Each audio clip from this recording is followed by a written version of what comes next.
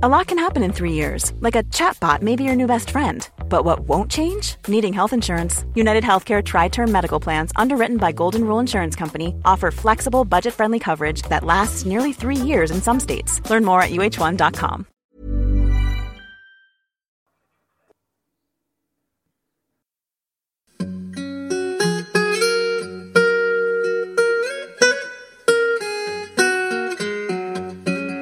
Hello everyone, and welcome to the History of England, Episode 4, Greater Wessex.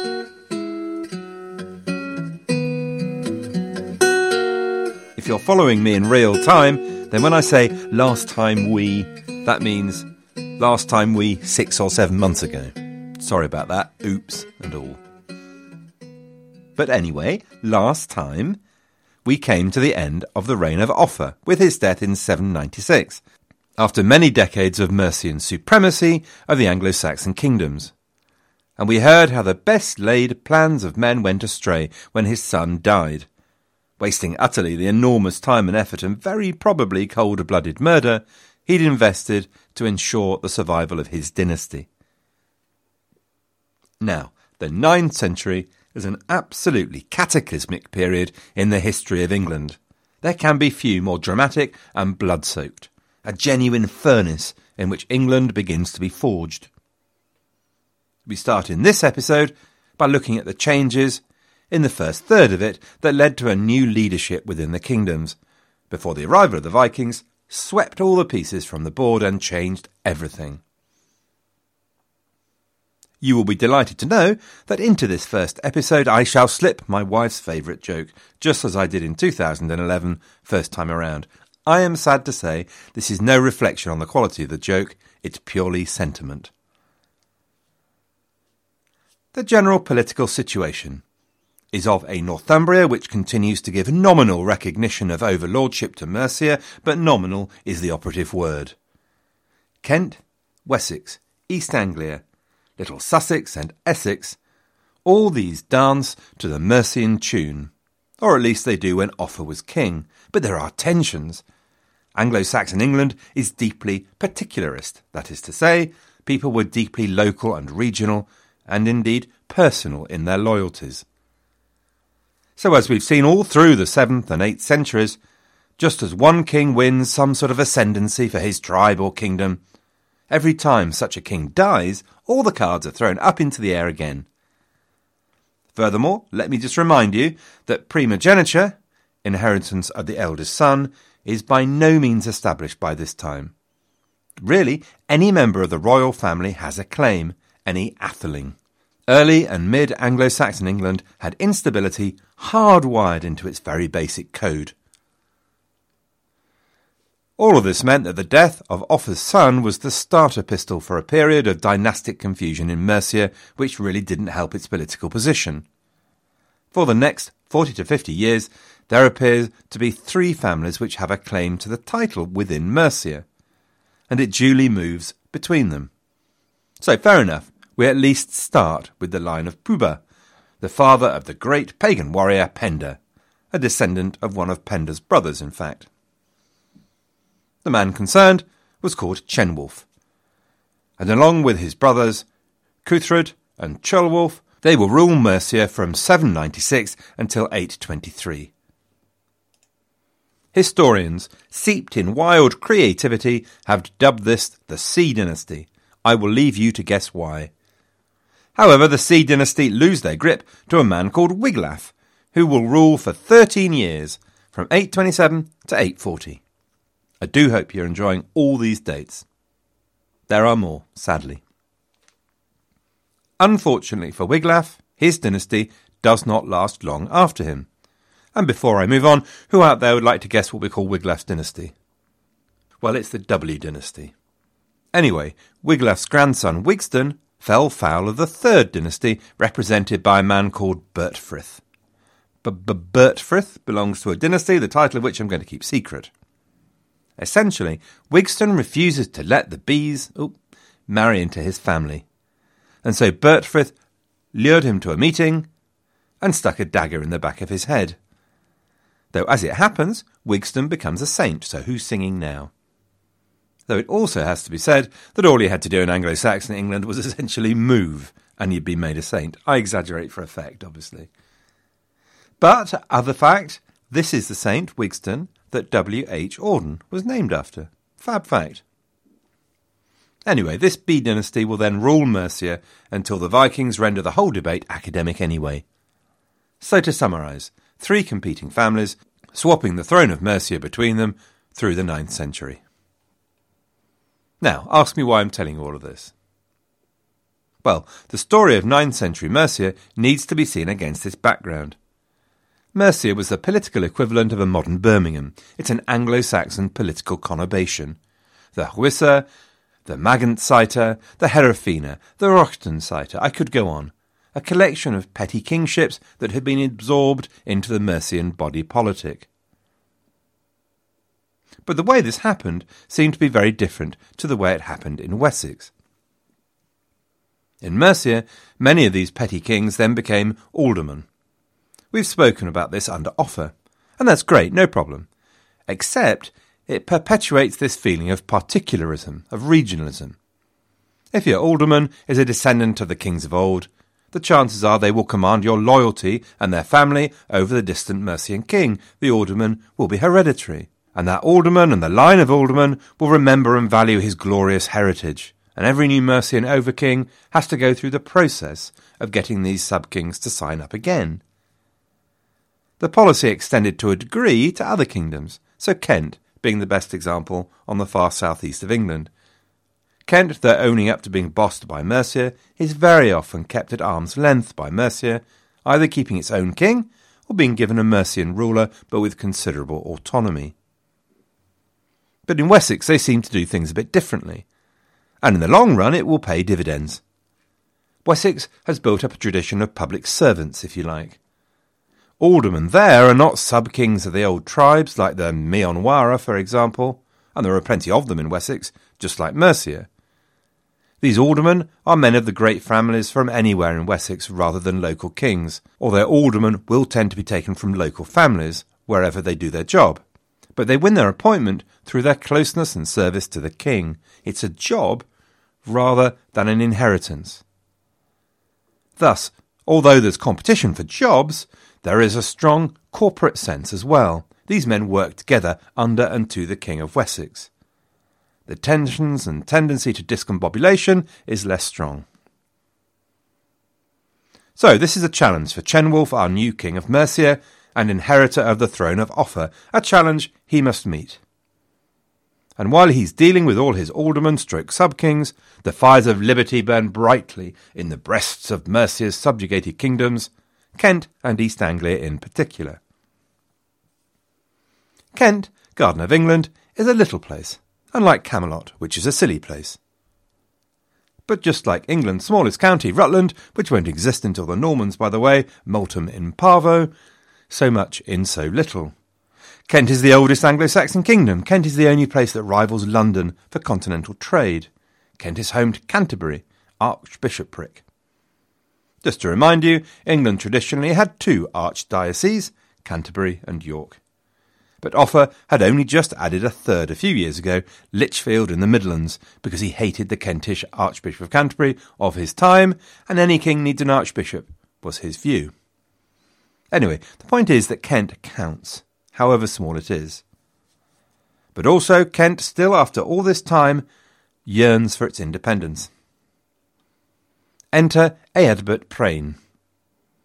Eadbert was a member of the Kentish royal family, and therefore a rival to Offa's domination and control of Kent. There's a real story about Eadbert, which, because it's so long ago, we only know the very top level. If anyone's time travelling, dig into it, would you? Anyway, he'd been exiled by Offa, and more than that, just to make double sure, he'd been forced to take holy orders, which debarred him from ever becoming king. Eadbert was clearly a determined young man, though, and he jumped ship and ran to the court of Charlemagne. Offa was horrified at Charlemagne's treatment of Eadbert. As far as Offa was concerned, the best he should have had from the great Charles was the rough end of a pineapple. Instead, Charlemagne treated him with consideration, even sent him to Rome. Charlemagne might want to be friendly with Offa, but you don't get to be the most powerful ruler in the known world without using the tools that come your way. So, let office stew. Charlemagne had a card he just might decide to play sometime in the future. When Cenwulf forced his way through the crowd of kin and made himself king of Mercia, everyone saw their chance to be free, certainly East Anglia and Kent. But it may also be that parts of Mercia tried to turn the clock back. Certainly there's a deal of trouble with the Hwissa. But in Kent in 796, Eadbert reappeared, sent back into the Anglo-Saxon body politic like a bacillus to cause weakness and disease by Charlemagne. Kent welcomed him with open arms. "Come to my arms, my beamish boy," and together they pushed out the Archbishop of Canterbury, clearly a placeman of Mercia anyway. And the beer flowed, well, the ale flowed actually. Back in Rome, the Pope was as cross as was Cenwulf. By becoming king, Eadbert had broken the laws of the church and was apostate. But Eadbert would no doubt claim he'd become a priest under duress. And at the same time, in East Anglia, a man called Eadwald, about whom we know precisely zip, also raised the flag of independence, and yet again, Mercia would have to prove herself. In fact, the only place that seemed happy with the status quo was Wessex, where Beorhtric anyway owed his throne to offer.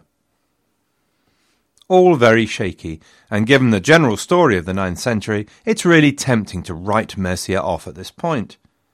And if you come from the Midlands, like me, to sigh sadly, bemoan the loss of the good old days, and let the tears gently roll from your bewhiskered cheeks into your real ale as you sit in your shed contemplating your open-toed sandals.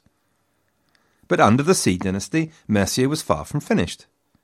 After 2 years getting his act together at home, Cenwulf made like the Assyrian and Sennacherib and came down on Kent like a wolf on the fold. The angel of death spread his wings on the blast and breathed in the face of the foe as he passed.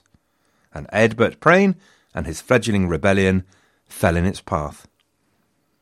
As the Anglo-Saxon Chronicle for 798 put it, Cenwulf, king of Mercia, ravaged the Kentish people and the people of Romney Marsh. Their king, Prane, was taken, and they led him bound to Mercia, and had his eyes put out and his hands cut off. Eadbert was still officially a priest. However apostate he might be, this protected him. If having your eyes put out and hands cut off can be described as protection. He was then imprisoned in a Mercian monastery being built, where tradition has it he left in 811, when the abbey church was finally completed and dedicated. More than that we do not know. Cenwulf installed his brother as a sub-king in Kent, and once again Kent writhed under the heel of the invader. In Wessex, Beorhtric was king.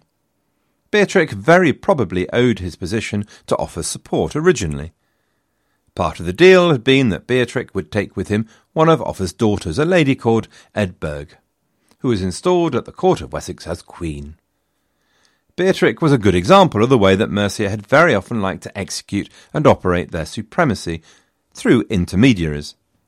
But every so often, the finger of the iron hand of Mercia stuck awkwardly through the velvet glove, such as Offa granting a charter away, giving land in Beorhtric's country of Somerset without asking for permission.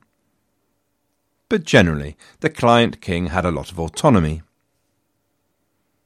So, as we said last time, there's another family out there that was a potential rival for either Kent or indeed Wessex. This is a young man called Egbert, a man for whom breakfast had eggs but no bacon. Now, there's a little confusion as regards Egbert's ancestry. Was he of the House of Kent or of the House of Wessex, or both? I think the debate is a little too involved even for me, so let me say that it's likely that his descent is of the House of Kent, but given the chain of events, some connection with the House of Cerdic of Wessex must also be at least in theory lying around somewhere. What it meant was that the problem of a mass of potentially competing athelings existed for Beorhtric every bit as much as it did for Cenwulf and Mercia. Just like Eadbert Prane, Egbert fled across the Channel and ended up in Charlemagne's court.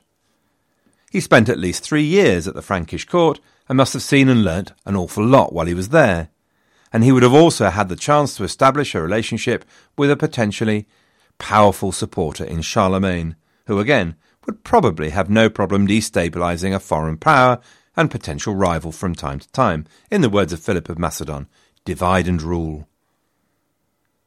The relationship between the two may well have been cemented by marriage, through Egbert's marriage to Redburga, a sister or sister-in-law of Charlemagne.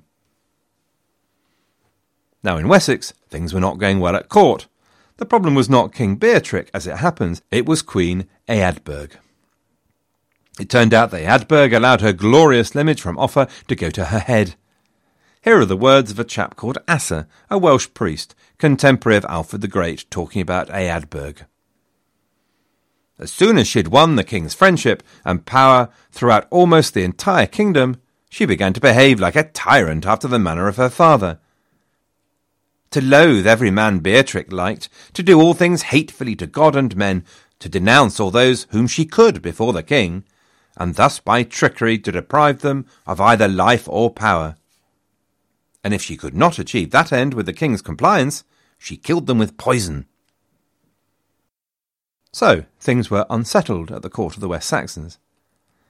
Now, there are at least 3 interpretations I know of for what happened next, since, as you all know and can recite now by heart, the sources in Dark Age England are far and few, as far and few as are the lands where the Jumblies live.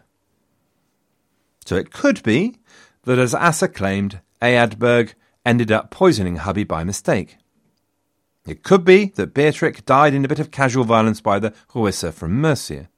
But I'm nailing my colours to this third theory. This theory runs like this. So, at this time you have to remember that Cenwulf is still distracted by the Welsh and by the East Anglian rebellion. The court of Wessex is in turmoil, and Egbert saw his chance. He arrived in Wessex in 802 with as many men as he could carry and offered a better alternative. It's likely men joined up because in the resulting struggle, Beorhtric was killed and Egbert was made the new king. Egbert is incidentally the first king from whom the current royal family can reasonably safely claim descent. They also do so from Cerdic, of course, but there are more twists and turns in that family tree than a snake in a jacuzzi. Hurrah for Egbert! Back at home, a messenger, covered in blood and the dirt of battle, quite possibly clattered into the court of Wessex and threw himself at Eadburh's feet and told her the bad news. Eadburh was ready. She picked up her skirts and, in the words of Asa, "Since Eadburh was unable to stay in the land of the Saxons, she sailed overseas with countless treasures and went to Charlemagne."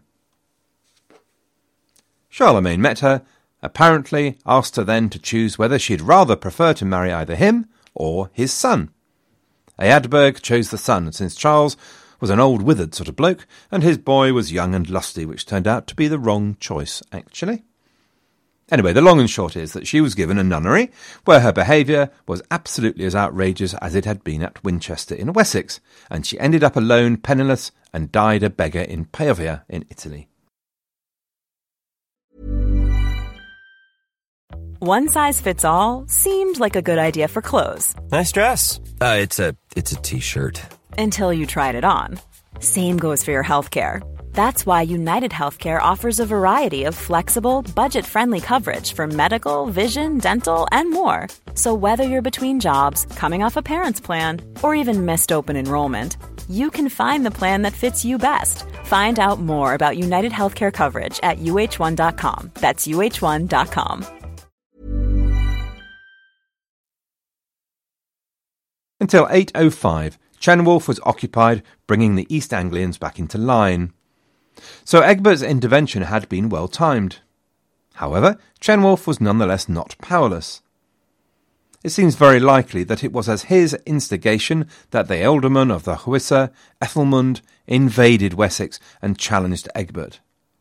Ethelmund crossed the Thames at Kempsford in East Gloucestershire, invading Wessex through North Wiltshire and Somerset, an area that had been at dispute between Mercia and Wessex since the 7th century. In the event, Egbert didn't even have to get out of bed.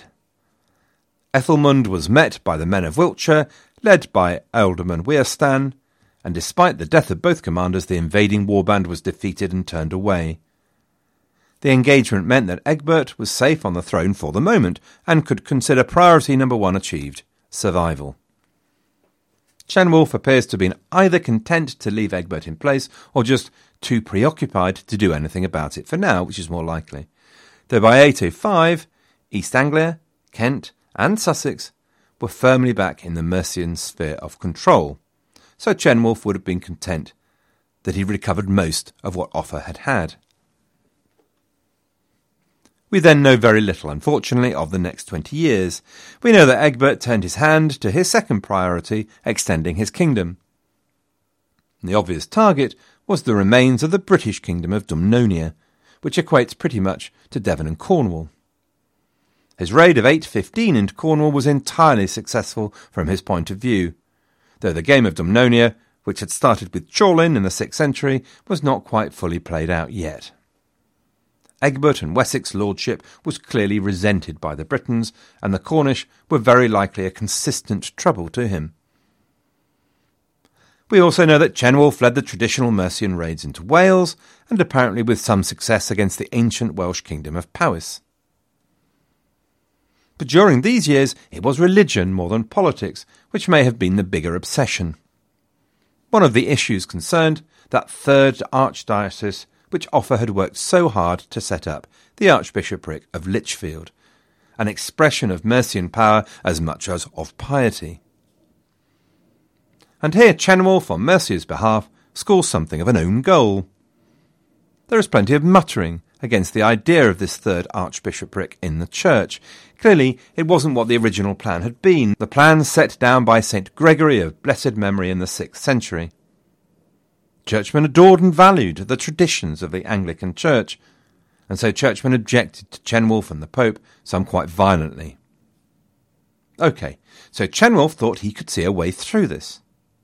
Fine, let's dump Lichfield, but we'll also move Canterbury to London. That is to say, the Archbishopric of Canterbury to London. He reckoned there was a very good argument to be made that this had actually been St. Gregory's original plan all along. It would effectively mean that Mercia would still keep their archbishop because London was a Mercian town. Meanwhile, they'd also deprived Kent, troublesome Kent, of its archbishop, and Kentish archbishops had been centres of resistance in the past. Job done, everyone's happy. And for a while, it all went swimmingly. Pope was duly grateful about closing down Lichfield. Pope also agrees that London was St. Gregory's original intention. The Church also agrees that London was St. Gregory's original intention. All going really well. But then the Pope says, nope, sorry, can't move the Archbishopric from Canterbury because it's too long. It's become custom and practice. So the net result of all this was simply that England's third diocese after just 11 years disappeared again, and the Archbishopric of Lichfield was no more. And Mercia no longer had its archbishop. Cenwulf's final defeat came in the last of a series of church councils, held at an unknown place called Clovershoe through the 8th century. The councils had been held for more than 60 years under the patronage of Mercia in her position as the supreme kingdom, and their rulings were applied to the whole English church. They struggled with a new problem for Christianity in England, the problem of success. The conversion period was well behind them, and structures had grown up to support the laity and provide pastoral care from the church. England had developed a rather distinctive pattern of pastoral care you can still see the results of even to this day, the Minster system, where monasteries or collections of clergy around cathedrals of churches provided support, hence why York is called York Minster rather than York Cathedral. The system seems to have been very successful. It's clear that by the later 8th century and 9th century, the Christian church held a central place in everyone's daily lives. But that popularity had also led to problems. So Anglo-Saxon thanes and lords couldn't quite get hold of the demands that the Christian church made. So they could understand the idea of a monastery where dedicated people gathered together to praise God and make sure their regular prayers went to God for their salvation, okay? They couldn't often grasp the idea of living in poverty and chastity. Why would you want to do that? By the mid-8th century, the Clovershire councils were trying to deal with the problem of monks with luxurious clothes, feasts and lifestyles. And, a particular English curse, by the way, constant drunkenness. Many of the leading clergy came from exactly the same noble families as ruled the secular world, and often the style of living was pretty much indistinguishable. Also, the laity gave foundations with great abandon to the church, gave land and property, that sort of thing, and so the church grew in wealth and magnificence. But the laity hadn't quite got the idea that when they gave to the church, they were supposed to lose control. It was no longer theirs. Instead, the English church was far too dominated by the wishes of the local laity. So local churches dictated to by the local lords who said, I'm going to make the appointment of the priest here, for example, or I'm going to get the revenue from the land. Many religious leaders recognised the need to reform the church, to define these barriers between the laity and the religious, but it was hard work. In the 9th century, more and more foundations appeared that were very small, rather than the traditional large wealthy institutions, as groups of clergy sought to escape the conflicts and live according to the monastic rule. In the 8th century, England could boast of a scholasticism and artistic heritage of European stature. But by the later 9th century, things had clearly changed very dramatically. King Alfred would look back with nostalgia to the time when the English church had been full of learning, had produced beautiful religious books. But he'd complain that now England had few scholars, almost none who were expert in Latin, and that England lacked teachers. The English church by then was for Alfred wealthy but moribund. It's a challenge that Alfred would try to meet, as clearly the leaders of the 8th and early 9th century had failed to meet. England faced economic change as well. The 7th and 8th centuries had seen the growth of towns, as lords recognised their value of converters of goods to money, and urban centres had grown, particularly the great emporia, like London and Southampton, Ipswich and York, where goods from the hinterland met with traders, where traders from different regions and countries were able to meet other traders and grow rich. From the late 8th century, this begins to change, and these emporia decline. Now, from later perspectives, the temptation had always been to blame the Vikings. It seemed like an obvious solution. But in fact, the decline seems to have started much earlier. One problem was probably coinage, and clearly a scarcity of bullion. And in fact, this leads to two very different responses. In Northumbria, there is consistently devaluation, to the point where it becomes essentially a base metal coinage. The number of coins increases dramatically, no doubt alongside the inevitable inflation. South of the Humber, meanwhile, the problem was a lack of coins, which choked trade. Now, that's not to say that the decline of urban centres was solely due to changes in coinage, but decline there was, and we're not entirely clear why. In London which was around present-day Covent Garden and Aldwych, only 3 new buildings were built after 770. Several alleyways fell into disrepair. Evidence of manufacturing declined dramatically. And by the mid-9th century, London which had basically been all but abandoned and reverted to agricultural use, and any urban activity was solely centred on the old Roman city of London Burr. A similar decline goes on at Southampton, York and other places. It's not clear that economic activity more generally was affected to the same degree as suggested by the decline of the emporia. There is some evidence that some of this change was about lords bringing production within their own centres. And as always, it's a patchy situation. So places like Canterbury, Winchester, Rochester, these appear to flourish in the period, with guilds and fraternities appearing that presage a later medieval age.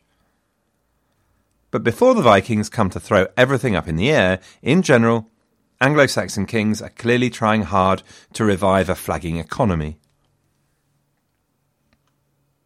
After the relative political peace and quiet then of the early 9th centuries, the 820s see an absolutely seismic shift in the politics of England. Now, up to now, there's no great evidence that Egbert was a particularly ambitious leader of the West Saxons. Yep, he did his bit, kept the pressure up on the Britons of the southwest, but for 20 years he lived side by side with the ever-dominant Mercia as ever. But on Cenwulf's death, in 821, Mercia hits the self-destruct button. Cenwulf's brother Ceolwulf succeeded him, and for 2 years the pattern of Mercian dominance continued. But in 823, Ceolwulf was violently removed from the throne, and in 824 the bloodletting continued. Aldermen who had been close to Ceolwulf and his brother were killed in the mayhem of the struggle for power, and from that mayhem finally emerged a king called Beornwulf. It is possible that this, the B dynasty, represents the family from whom Offa had taken the throne way back when. But the protracted struggle had yet again opened the possibility to other kingdoms of freedom from the Mercian yoke. And Beornwulf was beset by rebellion in East Anglia, and even more significantly, Egbert must at this point also have withdrawn his allegiance. Beornwulf appears to have taken a hard line with this, unsurprisingly.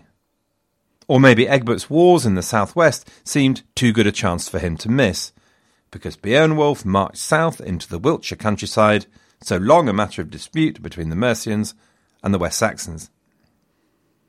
Or we can then be really confident of that there was a battle at a place called Elendune, which is probably modern Wroughton. The battle is mentioned in a number of sources, but most of them written many centuries after the event itself. But, if you believe all the stories, we have a picture of a game but far from confident king in Egbert. Confident in his power, the Mercian Beornwulf sent his demands across the battle lines for both return of land and submission to him, and Egbert was apparently inclined to agree. But his thanes would have none of it, and accordingly the armies lined up on opposite ridges.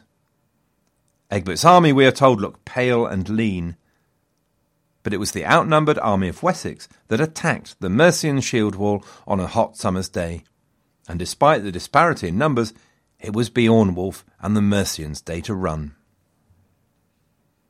At the grand old age of 56, suddenly the outlook for Egbert was transformed, in a way that doesn't really seem to have been of his making, or even possibly ambition. Life might begin at 40 now, but it certainly did not in 825, and he may have thought that 56 was not an age to start on a new career. But Egbert seems to have then been alive to the possibilities immediately, and the Mercian hegemony unravelled with extraordinary speed, reflecting possibly the brutality with which it had been imposed. Within just 4 years of Elendune, Wessex was the first of the English states to have achieved formal submission throughout England, including Northumbria, in a famous meeting at Dore. Egbert first ordered his son Ethelwulf to push the Mercians out of Kent, and by the following year the Mercian puppet Baldred had been expelled. Essex quickly followed, and the last king of Essex was Sigurd, expelled by Egbert in 829, and thus the kings of Essex come to an end. Meanwhile, Sussex had also submitted. None of these states were ever to regain their independence. And there is some suggestion that southern kingdoms came more willingly to Egbert than they had originally to Mercia. Here's the entry in the Anglo-Saxon Chronicle. Egbert sent Ethelwulf his son, and Ealston his bishop, to Kent with a great host. They drove King Baldred north over the Thames, and the people of Kent turned to Ethelwulf, and Surrey, Sussex and Essex, because they had been wrongly forced from their loyalty to his kinsman. The thing about being wrongly forced from loyalty to their kinsman, this suggests that Egbert's family were ancient rulers in the south, and that Egbert was actually restoring what Mercian power had taken away so long ago. Meanwhile, Beornwulf had rushed back to Mercia with his authority in tatters. With Wessex marching into Kent, the East Angles took the opportunity once again to try and throw off the Mercian yoke. They rebelled, they appealed to Egbert for help, but as it happens, they were perfectly capable of doing it on their own, because Beornwulf invaded in 826 only to be defeated and killed. His successor in Mercia was Ludica, and he tried again to subjugate the East Angles in 827, but he met exactly the same fate, and that was effectively that. East Anglia appeared perfectly content to accept a probably nominal West Saxon overlordship. Then, in 829, defence turned to offence at last, as Egbert rode his wave and invaded Mercia, defeating Wiglaf, who was the third Mercian king in as many years. Wiglaf was forced into exile, and the Anglo-Saxon Chronicle recorded, "And the same year King Egbert conquered the kingdom of Mercia and all that was south of the Humber, and he was the 8th king who was Bretwalda." As it happens, just to remind you, this is the first time that the word Bretwalda was actually written down. Bede, who mentions the first 7 rulers with overall mastery of all Anglo-Saxons, Bede just uses the Latin word imperium. Anyway, Egbert kept going, and later in the same year, 829, apparently he met and received the submission of the Northumbrians at Dor, near Sheffield. Now, there is much debate about this. Some historians say this is simply a meeting of equals, a chance for a wagging of chins. Others, that Egbert invaded Northumbria, defeated its king, and received his submission. The tradition, it has to be said, is very much the latter, so that's what we're going to go with. So there we have it. Apparently, at last, what even Offa had never managed, England combined as one nation. Except it's really not like that. There is no doubt that a significant sea change had occurred. The heptarchy of Anglo-Saxon states was now gone for good. The kingdoms of Kent and Sussex would forever be dominated and soon integrated into Wessex. But this is still a development of the old world. Just like Offa, Egbert was primarily a king of one Anglo-Saxon nation who'd managed to win leadership and preeminence over other English kings. This was not a vision or a transformation. In fact, it all feels rather like an extraordinary period of 5 years that might well have caught Egbert as much by surprise as anyone. Who knows? And truth to be told, the situation unravelled a little bit in the following years, not catastrophically, but definitely backwards, as far as Wessex was concerned. So in 830, Wiglaf was back in Mercia, and although Mercia never threatened Wessex's power, it was now definitely back in existence with its own king. And it might well be that they pushed Wessex back off some disputed land in Berkshire. And it's also possible that Essex was brought back into the Mercian orbit. Meanwhile, King Athelstan, the East Anglian king responsible for the death of 2 Mercian kings, seems to have established his full independence from both Wessex and Mercia. We can imagine that Northumbria was also highly likely to have gone its own way. The loss of Egbert's dominance in so short a time has given rise to a number of theories to explain it. One of them is that Egbert's success had something to do with the Carolingian kings of France.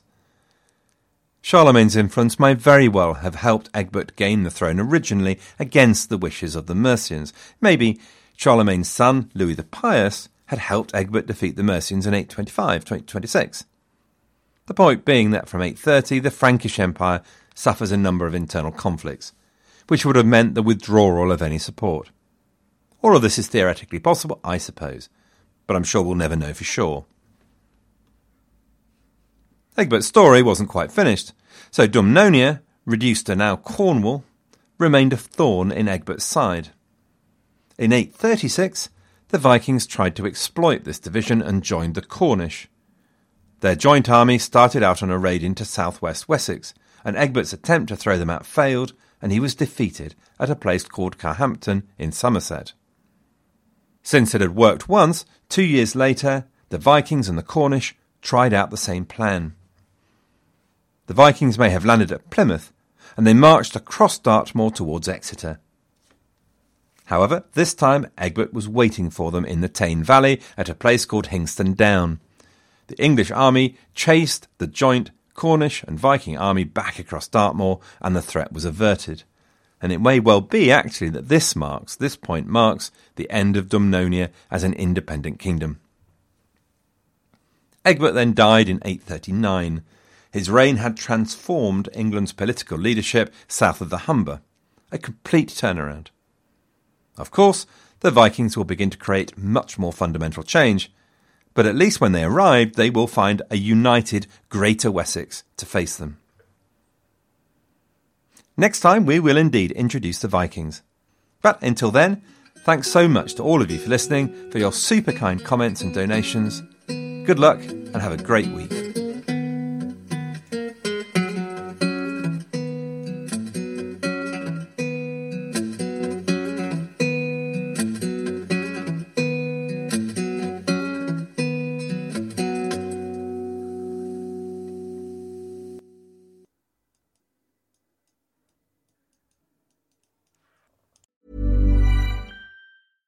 Hey, it's Paige DeSorbo from Giggly Squad. High quality fashion without the price tag. Say hello to Quince.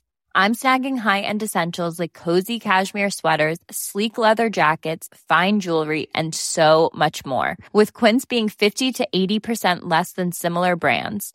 And they partner with factories that prioritize safe, ethical, and responsible manufacturing. I love that. Luxury quality within reach. Go to quince.com/style to get free shipping and 365-day returns on your next order. Quince.com/style.